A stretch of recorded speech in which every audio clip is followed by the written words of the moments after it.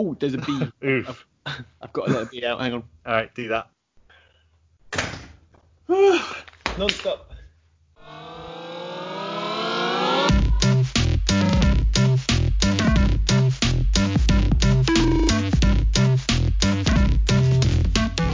You're listening to I Might Be Wrong, a podcast about music hosted by myself, Rich Newnham, and my co-host, Mr. Henry Salmon. Welcome. You are listening to I Might Be Wrong. I am Rich Newnham, and with me is my co-host, Mr. Henry Salmon. Hello. How you doing, sir? I'm not too bad, thank you. I don't have a beer in my hand, which makes life slightly less good, but you do. Unbelievable. Yes, I am. I'm drinking some wild beer as the company. I've got a cup of tea. It's really nice actually. So beer's for later. The cup of tea does feel quite apt given the band that we're going to discuss, because they always had a bit of a touring reputation for being a quiet, not very rock and roll, not badly behaved band in the Britpop era that was full of badly behaved bands. That's correct. Yes. Who are we talking about, Rich? This week, it's sort of not really your choice or my choice here. We've decided that it's time to dive in on some of the big boys, and so we're going to cover Radiohead and we're going to cover OK Computer, because that's the obvious place to start with Radiohead, really. What a classic. It is an unbelievable album. For anyone who's been living under a rock, Radiohead are an Oxford-based band that comprises of a man called Tom York, who is the vocalist, and you will hear him singing on pretty much every track. Jonny Greenwood, who's the main kind of guitarist and inspiration for all of the crazy pedally guitar wizardry that goes on Radiohead, particularly on the albums from OK Computer onwards. Ed O'Brien, Phil Selway, who's drums, and Colin Greenwood, who is on the bass. You should probably also mention Nigel Goodrich as well, who you probably were going to mention, as he's kind of, because they do talk about him as the sixth member of the band, even though he doesn't play anything on their albums. He's Radiohead's fifth Beatle. Yeah, exactly. Nigel Godrich he was the sound engineer on the Bends and was effectively the producer on that album, and has been the producer on every Radiohead album since then. He's acknowledged as being a huge influence on the way that instruments and Radiohead sound as a whole. Like, he brings everything together. He's like Radiohead's Mr. Miyagi. I think he kind of he tells them how to wax on and wax off, and they're like, oh yeah, that's the way to do it. Yeah, I don't think the influence that he has on Radiohead, the band, can be underestimated. Yeah, so Radiohead, again, for anyone who's been living under a rock for the last 20-25 years, their albums are Pablo Honey, The Bends, OK Computer, Kid A / Amnesiac, that I kind of put together really because they were recorded in the same session, Hail to the Thief, In Rainbows, King of Limbs, and A Moon-Shaped Pool. I think it's fair to say the first album, Pablo Honey's pretty straightforward, indie by numbers, probably influenced by the record companies, and The Bends was a bit of a divergence for that, but OK Computer disappears off into very new territory. Do you want to start with that, or do you want to go back into The Bends first? I think The Bends deserves a kind of an episode on its own, so let's not get too much into it today. I think it's worth briefly touching on The Bends and Pablo Honey, just because they sort of shape where Radiohead came from. Yeah. Certainly Pablo Honey, as you say, is very rock by numbers. There are hints of what Radiohead will become in there. Anyone Can Play Guitar is a belter off that album, but I don't know. Have you listened to Pablo Honey in the last 10 years? No, I haven't actually. No. I don't think I have. I didn't even listen to it before setting up for this episode. So yeah, it's an all right album, and I think if that was the only thing that Radiohead ever did, they would basically be thought of as one of those kind of middling, decent indie Britpop bands. Yeah, I think so. There's nothing critically acclaimed on there. It's got Creep on there, which is it probably deserves a mini episode all to itself. I think some of the band, I think Johnny Greenwood, didn't like it very much, which is why he crunches his guitar all the way through it. And it wasn't one they played at gigs in their early days very much, and they didn't like playing it because it got a bit of a reputation. If you look at their Spotify plays, that's the most played Radiohead song of all of them. It got very big in the States. Creep, I think it was featured on some popular TV show out in the States when Radiohead were first emerging, and they as a band hate Creep, generally speaking, because it's a song where they would go on tour in the States, people would come and see them, they'd fill up, a decent sized gig venue, they'd play Creep halfway through the set, and then half their audience would leave. And so they really don't like it. It's a song that they feel pretty strongly about. I don't know whether you're aware of this, but I found this out a while back. My Iron Lung is actually written about Creep. I didn't know that. Right. So an iron lung is obviously this horrible machine that keeps you alive, but not in a particularly exciting, happy state. And you can hear genuine bitterness in York's voice when he's singing on that song, "We Are Grateful for Our Iron Lung." And there's a lyric in there, "This is our new song, just like the last one, a total waste of time, my iron lung."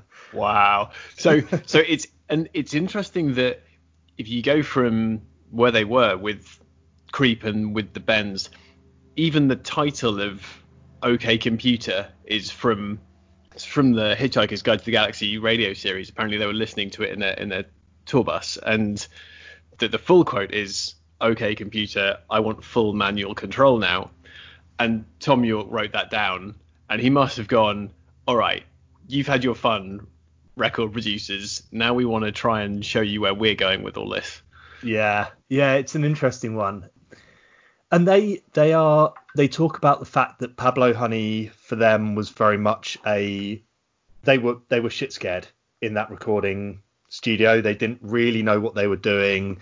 They were scared about fucking up, and so they sort of recorded stuff that they'd already recorded before, that they knew would probably work, that appealed to the record company. The Bends is a bit more of an evolution where they're feeling like they're doing a bit more of their own stuff, and you can hear bits of the Bends that sound like you're getting more into OK Computer. Yep. And then OK Computer is really where they open the taps and let it all go, and really go for it on that full Radiohead sound that everyone raves about. And it's interesting because if you look at their influences, they've got a lot of influences. You look at things like Queen and R.E.M. and U2 and Pixies, who Tom York says is the greatest band ever, and Joy Division, Sonic Youth, Talking Heads. Radiohead actually comes from a Talking Heads song. That's where the actual name comes from. They were originally called On a Friday because that's when they got together to rehearse at school. That's such a shit name for a band. Terrible name. So they've got a lot of range in terms of their influences, and actually while they were recording OK Computer, that's probably even broader. They were listening to things like Marvin Gaye's What's Going On and Miles Davis's Bitches Brew. Yeah. And so there's a huge range of musical influence, and you can really hear that in a time when British band music was very focused on lots of guitars and some drums and rock and roll. They're the one band that are doing something a bit different, but still considered in that sphere. Yeah. And if you're a record company, that would scare the shit out of you. Because I think when Radiohead gave the album, or the first cut of it, to Capitol Records in the States, I think Capitol Records said, "You're committing commercial suicide. This is ridiculous." And Radiohead were like, "No, this is what we want to do." And so I think Capitol said, "All right, well, give us at least a single that we can put out onto the airwaves." And Radio went, "How about Paranoid Android?" And they're like, "What?" so have you seen the video for it? For Paranoid Android? Yeah, it is fucked up. You know what? It's a cartoon. I don't think I have. I've nearly all the times I've gone back to watch Paranoid Android, they play it so well live. The Jules Holland live version is the one that I go back to quite a bit. Right. But I you know what? I don't think I've ever seen the video to it. What goes on in there? Is it like the artwork from the album? No, it's it's this weirdly childishly cartoonish. Imagine like a late 80s, early 90s kids cartoon, Okay. but on acid. That's really fucked up. And I'm not going to describe it because I won't do it any kind of justice, but it's worth hunting down. If you've never seen this and you're listening to us right now, pause this and go and watch Paranoid Android's video on YouTube and then come back to us. Pretty fucked up, back, right? Yeah. Yeah. So, but this is the thing, is that unlike a lot of bands that have all those influences, but they're quite narrow, they've got such a broad spectrum of things, and they have a real ambition to do those things. They're not scared of getting into musical sonic territory that they're not really experienced in. Yeah. And I think that's the thing that's really driven Radiohead forward as a band and as someone to listen to, because other than maybe Hail to the Thief and a little bit King of Limbs, there's always new things on those albums, even the later ones. There's always new sounds and new things that they're trying out. Yeah, well, if you start with straight away with Airbag, if you listen to the bass line on that, it stops and it starts and it doesn't quite get going. They don't play it like your standard pop song, and you've got this kind of fun drum loop going on. The drumming's a little bit, it's more interesting than just your 4/4 time and the standard style of music they were recording on the Bends mostly. So right from the off, they do try and change their sound without going totally bananas. Well, it's interesting because it's got an edge of the Bends to it. The crunching guitar thing that they've got going on there feels like it's left over from the Bends, but the urgency and the cynicism that comes in, particularly lyrically, is new. I think that's very definitely, new for OK Computer, and it's a hell of a way to start an album. Yeah, I remember when I first got the album. So actually, it's probably worth mentioning the kind of timeline of when all this happened. Yeah. So they released Paranoid Android as a single in May 97, and the album came out in June. So it was the summer of 97, and a new label were just about to get into power. Britpop was still going. Starting to eat itself a bit though, wasn't it? Well, and I think out of those fires came this, and it was Paranoid Android hit the airwaves at quite an interesting point in time. And so when I first got the album, probably a bit later, I bought it in September, but I'd heard the songs played on the radio in that summer. So you and I would have been both 16 at that time. Yeah. Ish. Yeah, that's right. And that's normally when, in terms of kind of musical influence, starts like really hitting home, because you can go to a record, or you can go to HMV or Woolworths with your £10 and go and buy some dodgy cassette. So did you have a mate that played it for you, or were you mostly listening to it on the radio and hearing it that way?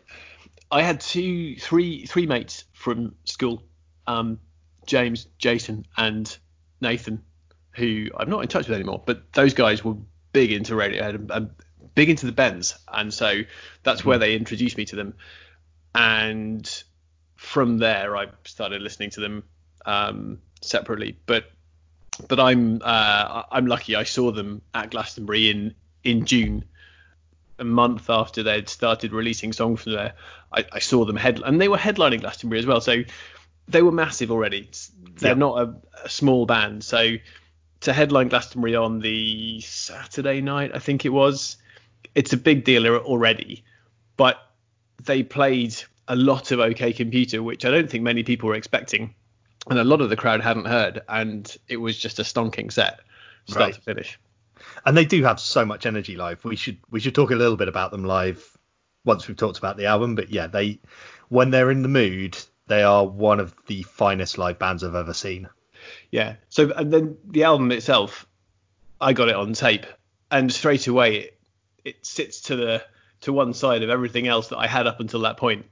It couldn't sit really with all of the normal Britpop albums because it's just so much more expansive than that. So I have a confession to make. So when it came out, my brother bought it within the first couple of weeks, I think, of it coming out. I think, again, he had friends at school and they all liked Radiohead, and so when it came out, he bought it. And I remember, so I shared a room with my brother growing up, and he had those all-in-one boombox style things with the flappy CD thing on top. Yeah. So he bought it on CD, and he brought it home Saturday afternoon, and it went on the hi-fi in our room, and he started playing it, and I was like, what the fuck is this depressing nonsense? I didn't like it. The first time I heard it, I didn't like it. I thought it was depressing. I thought it was downbeat. I'd sort of heard bits of stuff off the bends and liked it because it was guitarsy. But the problem for me was that it was all of the music I'd been listening to at that time was poppy, rocky stuff. So even the rock indie stuff was still very poppy. You've got things like Oasis's Roll With It. You've got Blur's Park Life, Country House, all that kind of stuff. That's all that era, and that's the stuff that I was listening to. And so I hadn't really got that ear for much more complex music. And I remember this is literally the album that over the course of about a week took me from this is nonsense, it's depressing, it's terrible, to holy crap, this is so intricate and brilliant and clever and mind-blowingly new and groundbreaking from a musical perspective. And literally this is an album that totally transformed where my tastes were musically in a very short period of time. It's so formative for me in terms of how I listen to music. Well, I had the fortune of seeing it live when I didn't really know the album very well, and I heard a lot of songs, and I remember one in particular. They play Karma Police, and I remember I was trying to get the lyrics in my head because I was watching them live, and Karma Police, when it was being played live, the keyboards kick in, and then the song gets going, and I was standing in this absolutely drenched, muddy field in Somerset, listening to them, and I was just trying to remember the lyrics that he was singing so I could work out which song it was on the album that I was going to get for my birthday a couple of months later. I was like, this song is amazing. I need to remember what this song is because this is incredible. And so I didn't have to work my way through the album and loop through it to understand it, because live it's just a force of nature. So it just hits you in the face. Pretty much. Well, it's interesting how they talk about it as well. So one thing it did teach me as an album was the whole concept of actually not giving up on an album straight away. Yes. Particularly, and I mean, this is totally forced on me. So I'm literally having to listen to this album because it's being played constantly for like days on end in the bedroom that I'm sharing with my brother. So there's no choice in the matter. He's my older brother. He gets priority on his stereo. And what it taught me was that you really have to, some albums you have to take your time. You have to let them bed in. They don't necessarily have that immediacy. Live, it has a lot more immediacy. And I always think Radiohead have this extra level of energy and rocky danciness to the way they play when they play live. But it's something that you listen to all these albums when you're younger. I'm sure I would have had the same thing with something like a Sgt. Pepper's or some of Queen's stuff, where I might not have liked it immediately if it weren't for the fact that it just was on since I was, before I could even remember, with my parents playing it. The number of friends we have who say, oh, Radiohead's just depressing music, and stop at the point where we almost stopped and haven't gone through that period. It'd be interesting to see who would get the album now if you played it to them and said, actually, just take some time, sit in a field and listen to it. Right. I'm not sure. Maybe some people would change their mind a bit. And it can be quite hard work, because where it comes from as an album is they'd been touring pretty much nonstop for 4 years. You know, they had this work ethic of, they'd seen other UK bands that didn't put in the effort in the US, and so they knew they had to do all the touring to try and break the US. And York was going nuts. I mean, he talks about the album where he says he was basically catatonic. The claustrophobia and having no sense of reality was palpable at that point in time. And so that's where a lot of this stuff comes from. People think that OK Computer is about a pushback against technology in society, and some of it is that, but a lot of it is just the claustrophobia and paranoia and all this kind of stuff that comes from touring constantly and being tired and having no roots.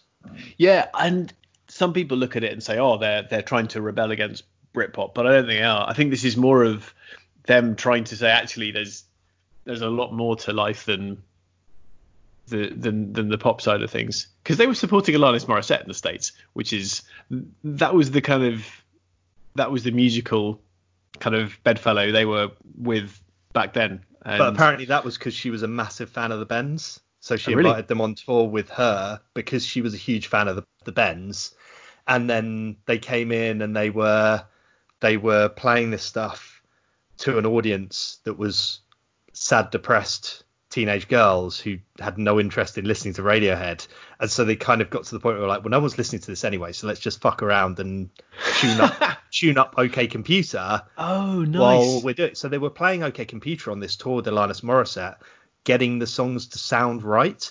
And as you know, you and I have been very fortunate with our Radiohead live experiences. We were there for the In Rainbows touring sessions before that album came out, and it's incredible watching them when they're in that groove of tuning up an album. So I'm very envious of anyone who got to see OK Computer as it was being worked on live.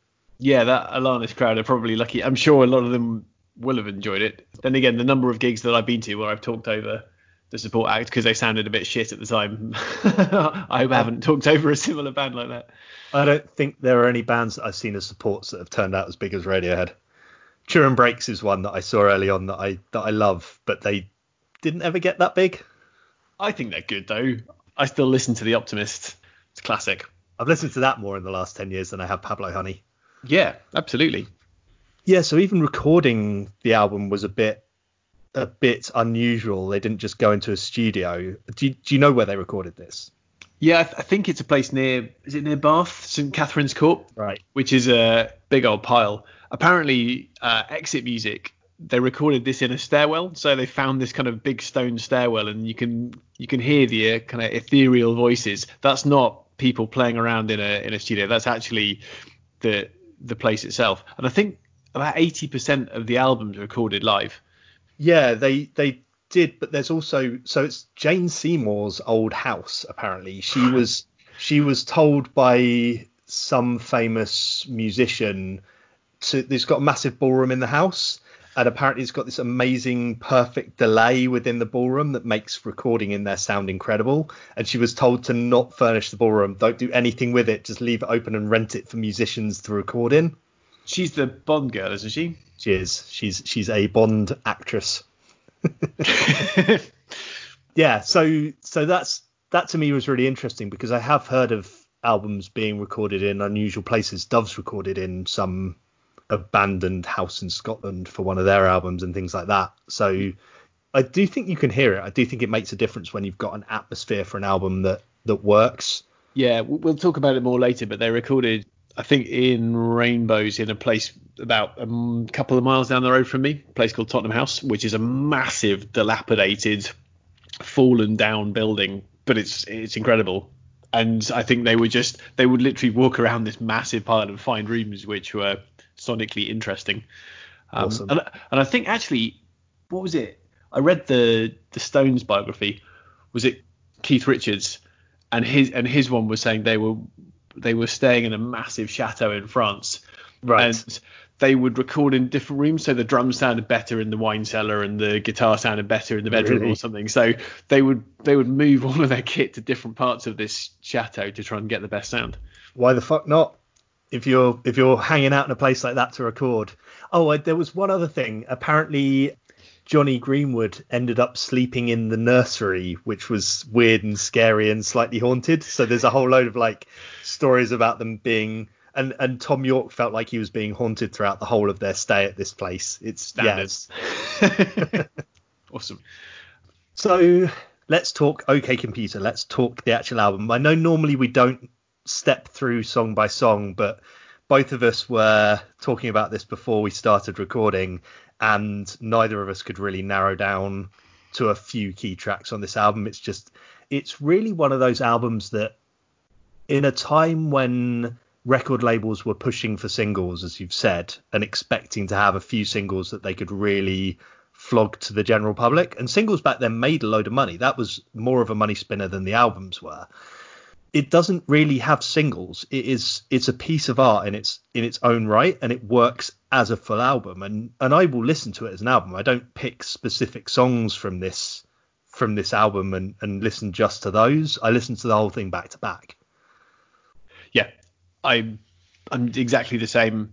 I might pick Paranoid Android to listen to on its own because it's almost it's got 4 separate parts to it. So it's almost an album in itself, but I wouldn't listen to OK Computer and dip in and dip out. We've already sort of covered Airbag as an opener, so let's dive into Paranoid Android. This is the big one, really. It's the hit, despite it not really being a single in the traditional sense of the word. I mean, it's just such an incredible song. I mean, I compare it to the Beatles' A Day in the Life, because it shapes the way I appreciate music in one song. Musically, it's astounding. It changes pace and direction. It's polyrhythmic. It's layered and complex. There's so much going on. It's just an incredible piece of music. It's their Bohemian Rhapsody, isn't it? And I think they did say that Bohemian Rhapsody was a bit of an inspiration. Absolutely. That you can create a song that isn't just one style. You can create a song that shifts around. Well, it's a journey, isn't it? It's a piece of storytelling. Musically, it's incredible. It's really menacing and brutal in places, like lyrically as well. So stuff like, when I am king, you'll be first against the wall with your opinion, which is of no consequence at all. You know, stuff like that is just really, really in your face in a way that you almost don't realize it at the time, at least not on the first couple of listens. Loved it. When I was an angsty teenager and you're sitting in your bedroom listening to it at 16, 17, this song in particular was amazing. Yeah. Lyrically, sonically, it gets angry, it chills out a bit, it covers all the bases. Well, that move into the kind of choral bit in the middle is an amazing, it just slows everything down, and then you have this launch back into like this big guitar onslaught. I've got a comment in my notes that alludes to what you said earlier of should have scared the crap out of the record company because it was in no way conventional. Yeah, and the fact that Capitol in the States went with it and in the UK it was released as well as the first single just shows how much faith the record companies had and just said, all right, go for it. We'll lower our sales targets a little bit because we think this is wacky, but good luck. Well, it's interesting, isn't it? Because you get people who talk about it now, or people that have really only come on to listening to Radiohead and OK Computer in the last 5-10 years, who are like, don't really get the big deal over Paranoid Android. But that's partly because it's such a heavy influence on music post OK Computer that bands have done this kind of stuff more and more. And so it's almost become, it's like Pixies doing Quiet Loud Quiet. And everyone's like, well, yeah, that's not that different. It's not. But at the time, it's like no one had done that before.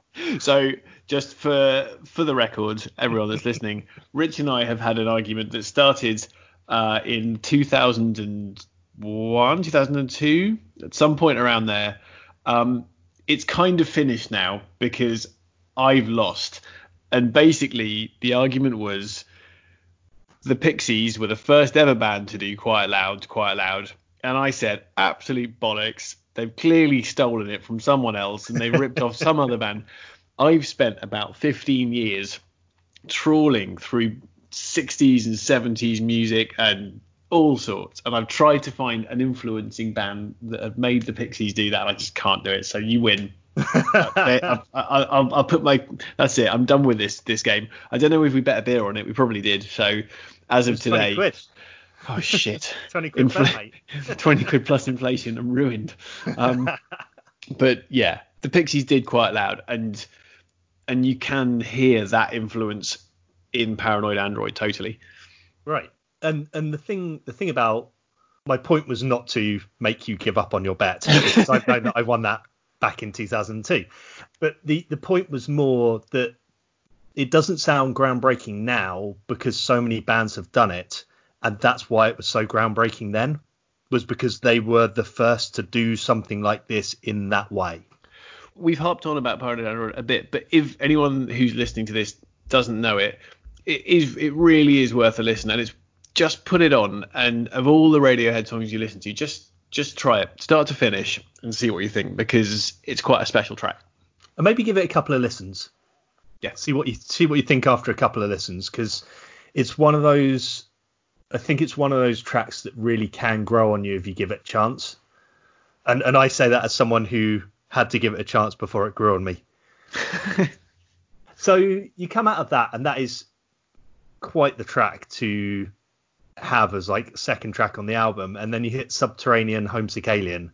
So the title of that is a nod to Dylan's Subterranean Homesick Blues, which is a cool little nod, but it doesn't really sound anything like Dylan's track. No, it's literally just a nod. I think it's just a nod to Dylan. Yeah, it's that plus Aliens, I guess. Yeah, but it's a very different style, and actually it's quite nice. It's a little bit like, you know, when you go to a fancy restaurant and they go, you have your starter, and they say, oh, would you like a little kind of palate cleanser or something after that first course?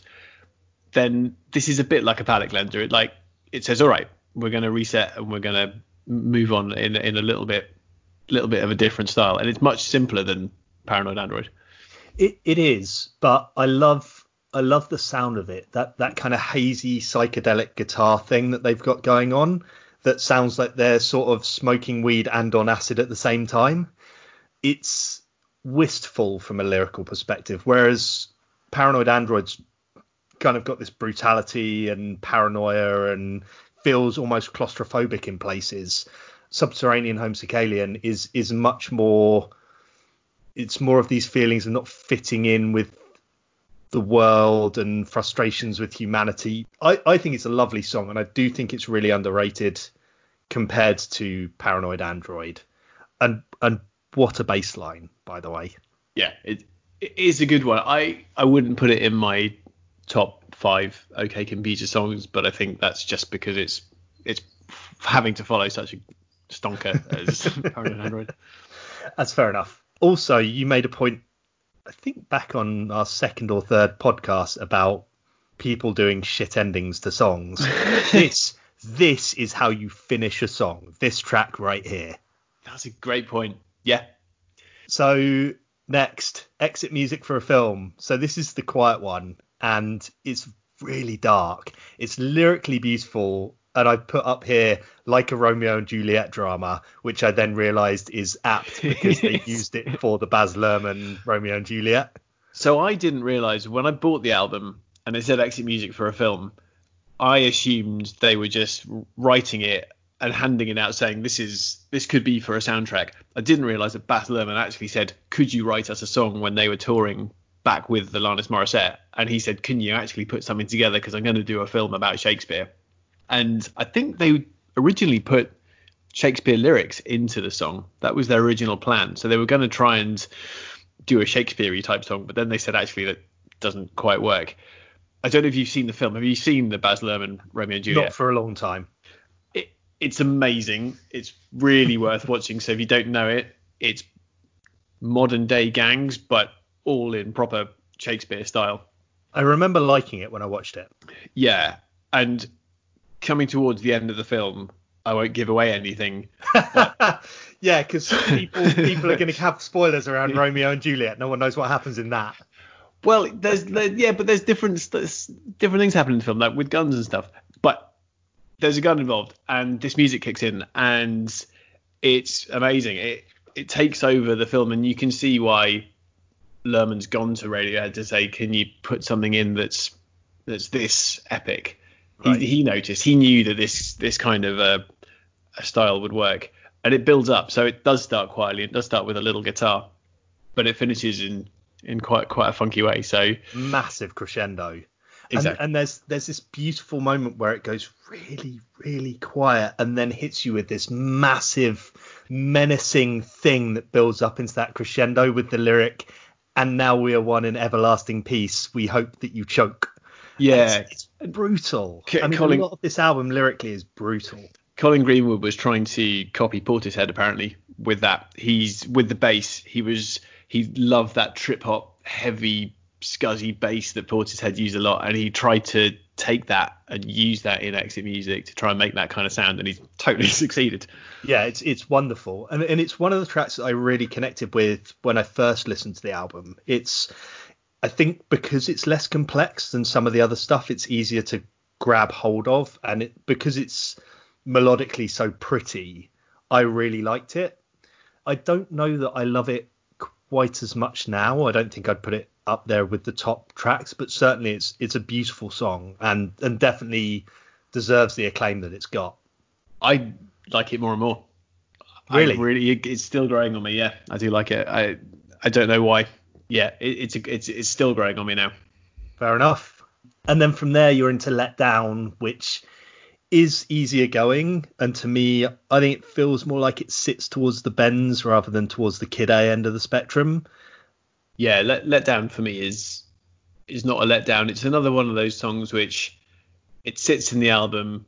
It precedes probably my favorite song in the album, and it's quite a delicate track.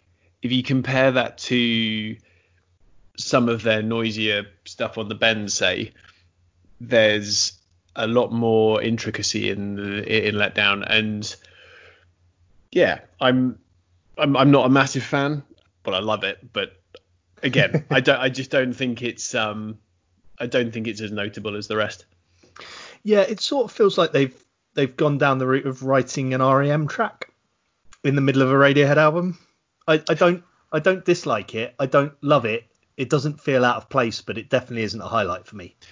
Tom York was quoted as saying that Fall on Me by REM was one of the songs that he absolutely loved at the time and was a massive influence on the whole of OK Computer.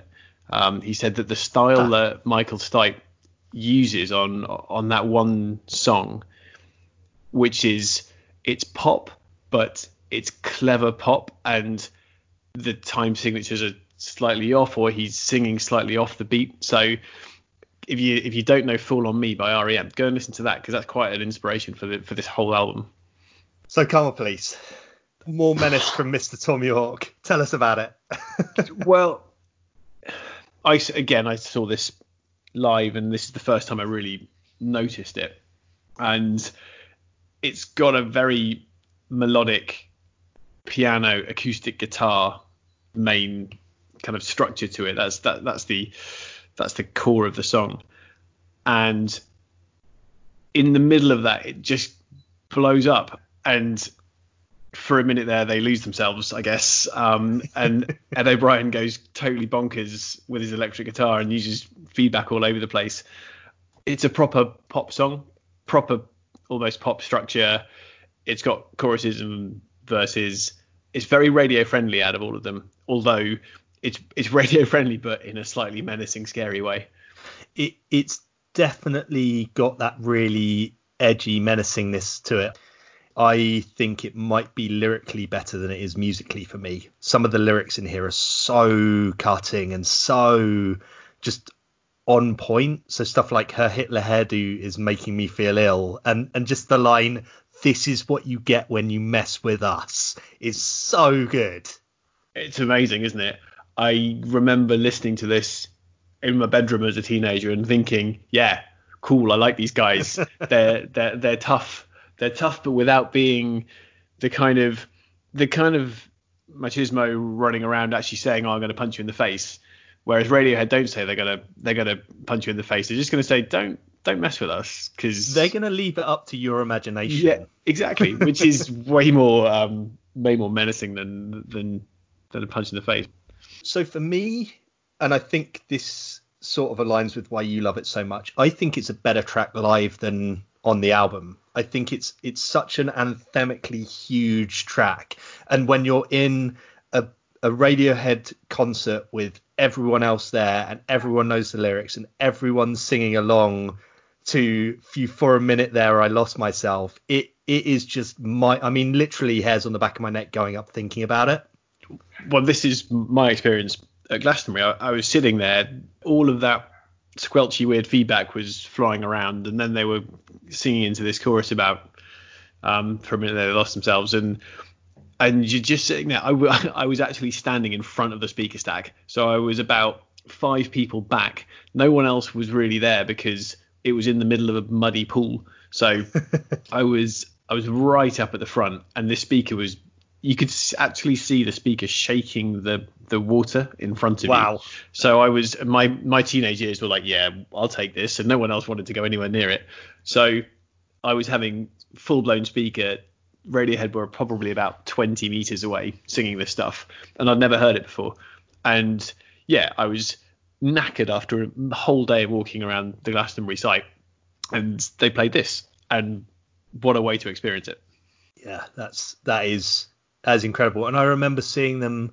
Did you come to the Victoria Park gig that they did in London? Yeah, okay. I thought you were there with me on that one. So do you remember they finished their main set before they did the encore? They finished their main set with this, and the entire crowd then started singing. For a minute there, I lost myself. Back at the stage, rather than cheering and clapping for an encore, we just sang that. Oh yeah, that was so good. That was good. Just follow that. Just amazing. Like, what was it? It must have been 70,000-80,000 people there, all singing together. Just that. On a really nice sunny day. Yeah, beat that. All right, so I love the finish to Karma Police as well, because it's kind of squawks its way to the end of that track, and then you get Fitter Happier come in, which I didn't like Fitter Happier for the longest time. It always used to feel like this jarring, everything shuts down and you get this computerized voice, which apparently comes from a Macintosh 2, is where they got that actual thing from. It's just played out of a Mac. Yeah, it's the synthesized voice of Fred on the Macintosh. It's the Fred voice. There you go. If any Mac geeks are out there. There you go. And it is weird, and I didn't like it too. I specifically didn't like it because I was on tape, so I had to fast forward this if I didn't want to listen to the voice. But actually, I do like it now because they're not really lyrics because they're spoken word, but they are quite interesting. Some huge cynicism about society going on here. Pig in a cage on antibiotics. Yeah. Thom Yorke talks about this being more his touring experience, but that certainly translates to how a lot of people think about modern life and modern society. We'll come on to No Surprises in a bit, but very similar themes here as there are there. And it has this thing that feels like it's like a film score thing going on. Yeah. And it's sort of, because it's got the computerized voice, it feels very sanitized, but there's so much menace in there. So Thom Yorke says it's the most upsetting lyrics he's ever written. And I wonder whether he's used the computer to speak it just because it's so biting that he's thought, actually, this is so cutting. I'm not going to sing this. I'm just going to let a totally automated voice speak this out for me. And I love it. I think it works incredibly well. Teenage me didn't like it, but grown up me absolutely loves this track, and I will not skip this. I don't think I'll skip it ever again. Yeah. And then you're into Electioneering, which is more big stadium rock guitarsy stuff. To me, this would be just as happy on the bends as it is on OK Computer. Yeah, and it lifts the album from a very depressing previous song, and it's more upbeat. It's jangly. I think there's a cowbell in there somewhere jangling around. It bounces around. I think it's the lyrics are about poll tax riots. It's more of a crowd pleaser musically, but again, they've snuck in this political sneering. Things like when I go forwards, you go backwards, and somewhere we will meet. It's still not a happy song. Yeah, it's the one song on the album that I got the Radiohead songbook for my guitar, and I tried to play all of the songs on there. And actually, the songbook's amazing, and I still remember how to play most of them. But this is one of the songs that I didn't like playing, and I think it's a bit sped up, and it jumps around. It's not a very easy tune, if that makes sense. So I didn't like this. I didn't like this because I didn't like playing it on the guitar, but which is a bit of a harsh way of saying it. But it really lifts the album from a fairly depressing place. Yep. And then you've got Climbing Up the Walls, which plunges us straight back into all the fear and loathing that Tom York had going on in his head at that point in time. Yeah, it's pretty brutal. His voice sounds like he's having a bad day. There's strings which I'm an absolute sucker for a well-placed string section, and the strings on this song are really, really well done. Well, to me, this is the scariest track on the album. You've got Tom York, all of his lyrics and almost the way it's recorded makes him seem really detached and remote, but all the music is so up there and in your face and fucking with you in a way that nothing else on the album really quite gets to. It feels like this is the one that gets most towards where OK Computer was going. Maybe Fitter Happier as well, just from a kind of conceptual perspective. But this to me is like being stalked around an abandoned house in a forest by a serial killer while he watches on and taunts you. Wow. It's really claustrophobic. It's really fucked up. And I love it, but I hated it when I first listened to it. This was one of the tracks I really struggled to get into, and now it's one of my favourites. Yeah, it's not simple music. It's definitely, if a band who were this era's Radiohead, say, recorded a song like that, I would be skipping it on Spotify straight away. I wouldn't care about it, and I'd miss a belter. And I wonder whether bands are being as experimental with their music nowadays, just because it's so easy to skip tracks and to avoid stuff. I'm sure there'll be some artists out there who just go, sod you need to listen to my music properly because we're making a real statement. But this is the kind of track that it's easy to pass by now. I think that's possibly true, but at the same time, we're no longer in the era where a record company is trying to push a band to be something that it's maybe not. So I think what you find is that the big, massive commercial bands are much more that simple one flavor thing, whereas the much smaller indie bands now have much more control over just doing their own shit because they don't have a record label that's pushing them to do the same stuff and pump out the hits and get big and well known. Yeah. Right. No surprises. My notes say in capital letters, that intro. Yeah. Well, it's an electric guitar, isn't it? And it's very simple. It's just such a beautiful melody.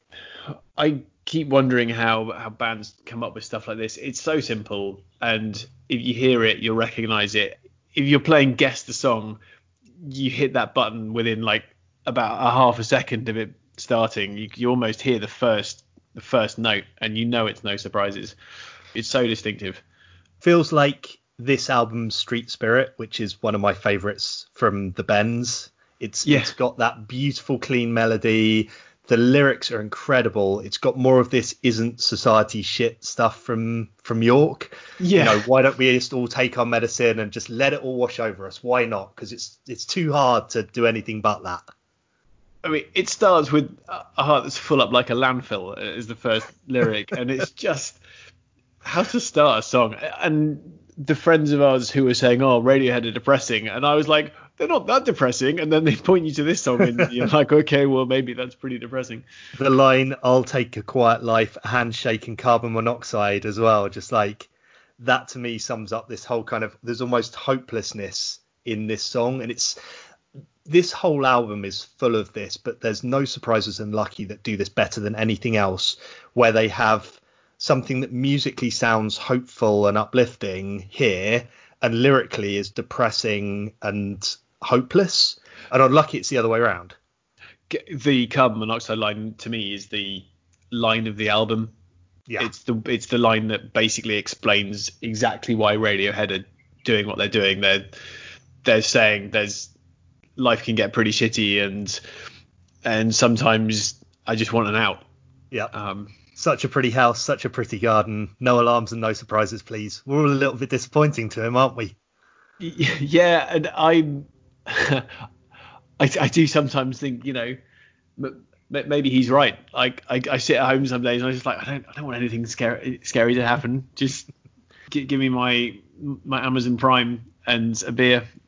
And I would say this track and Exit Music are the two that really showcase Tom York's voice in all its glory.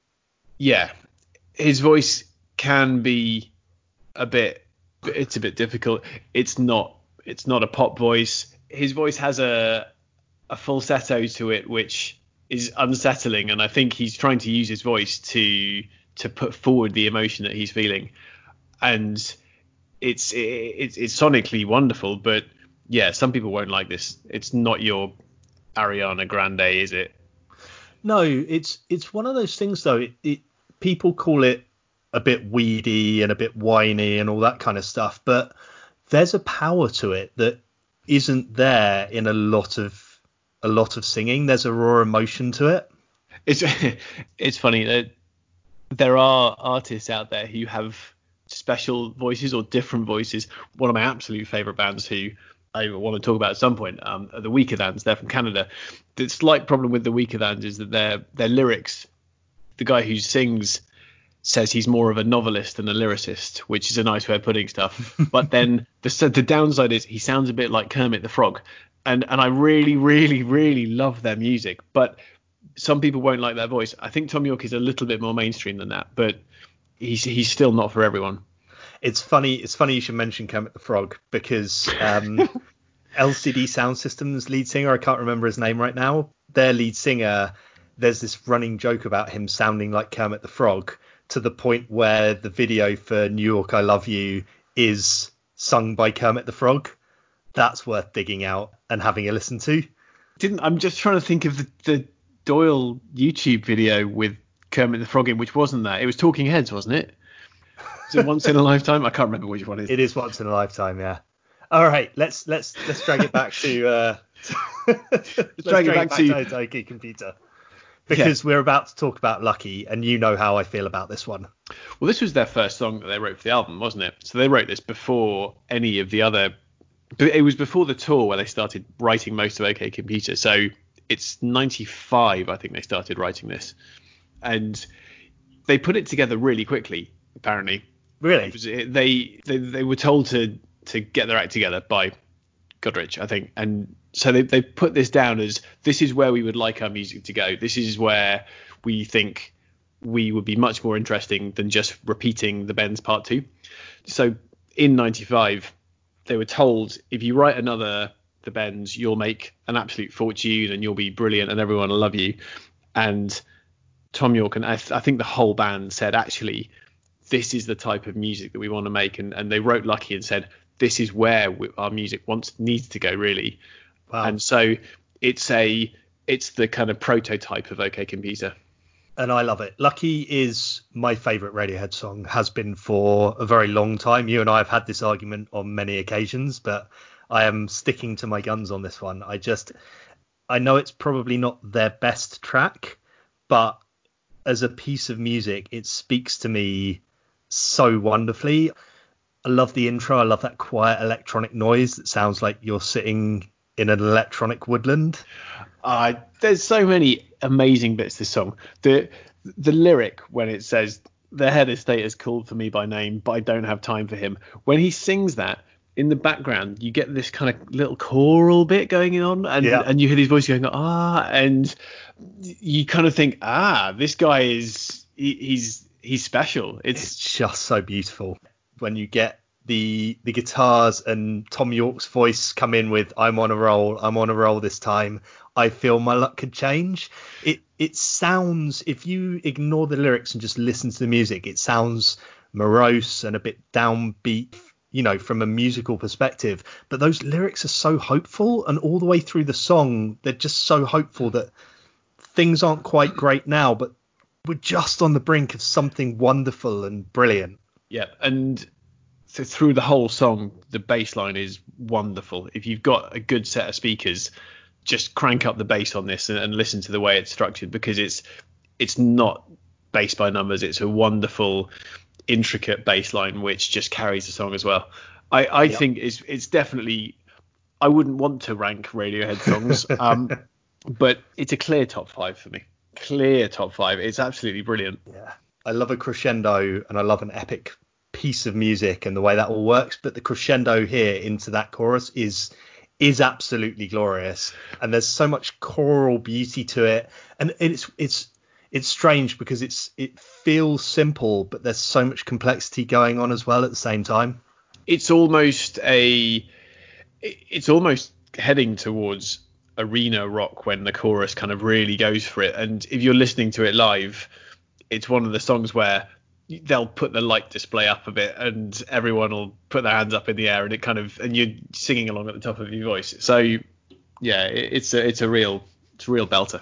So we saw Radiohead at Glastonbury in 2004 and we got separated for Radiohead. Because we were with Simon when we were there and he wanted to go further forward and I wanted to go further forward and you were like, no, I want to hang out here. So I think we were probably halfway between the sound desk and the stage and you were further back by the sound desk. You tell a story from Lucky kicking in and literally just from the intro bit of noise, the guy next to you just went, Lucky! yeah, he got really excited. Yeah, and they played it every time I've heard it. They always play it the same. Some of their songs they'll piss around with, but this one they just knock it out of the park every single time. It's great. I am not ashamed to say that this makes me cry with happiness when I see them play this live. It is just so wonderful. Listen to this song. and then we're on to the final track of the album, The Tourist. So this one, lyrically, it's not quite as upbeat, but it sounds like almost a release of slightly more musically upbeat and positive and a little bit of hope coming in at the end of the album. It's such a weird track actually for me because back in the 90s, a lot of bands at the very end of the album would either produce a really full-on ballad or a kind of an album closer. And Radiohead have gone, we're not doing the album closer. We're doing like a bluesy waltz that just kind of slowly drifts its way out of and I didn't get this. I got annoyed by this the first time I heard it. It's like the last track in the album must be brilliant, but for this one, Radiohead just kind of said, actually, we're just going to tone it down and give you a song that's just a bit more gentle. See, I love the irony of the very last note on OK Computer being a little triangle ting ting from an album that's such a complex and massive piece of work. There's just this little ting. Well, remember that in The Bends, their last song was Street Spirit. Mm-hmm. So which is epic. Well, exactly. And so I saw the last album, the song, thinking if they've managed to do Street Spirit for The Bends, then this is going to close the album, and it doesn't. And I wonder whether Radiohead had just gone, no, we're just doing this our way now. But again, I think I agree with you in terms of what you expect from it. But there's very much this feeling of, if you listen to the album as a whole, there's all this built up tension and introspection and cynicism and edge to the rest of the album that this feels like such a release and such like a take a breath and come back out into the real world. And I love it for that. Yeah. And it's simple. The lyrics are simple. Hey man, slow down is the line that they keep repeating. Idiot. Idiot. And after the whole of the album, which is so emotional, this is quite cathartic. Yeah. So in terms of an album, I cannot think of very many albums of the kind of modern music era that are as complete and brilliant as this. And I don't feel like it's aged. It feels totally vital and entirely relevant today. It's got that sound that puts it up with some of the real great albums of the 60s, 70s, 80s.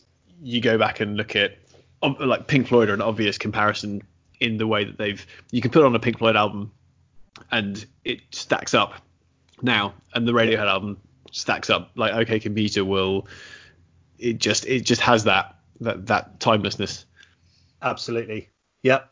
I don't think we can say much more about it, can we? That's got to be about it. I mean, we've been recording for almost an hour now, which is way beyond what we normally manage. So that tells you quite how passionate we are about this album, and how much, if you haven't listened to it, or if you've decided that Radiohead are a bit depressing, so you're not going to listen to it, hopefully we've persuaded you that it's worth giving it another go. Yeah, it's definitely influenced both of us. It's probably influenced millions of people, I would say. So it's one that stands the test of time. Definitely worth a listen. So thanks for making it this far in the podcast. If you want to get hold of us, we are I Might Be Wrong in brackets music on Facebook. We are I Might Be Wrong UK on Twitter. Henry has promised that he might actually get a Twitter account up and running so that he can respond personally back to some of the people who've given him flack for not knowing what he's talking about when it comes to Britpop. You can always get hold of me at richn_TOG on there. We'll both respond to the Twitter. We'd love to hear from you. It's great to chat to those of you who have been interacting with us on there. Thanks for joining us for another week. Thanks for now. Bye.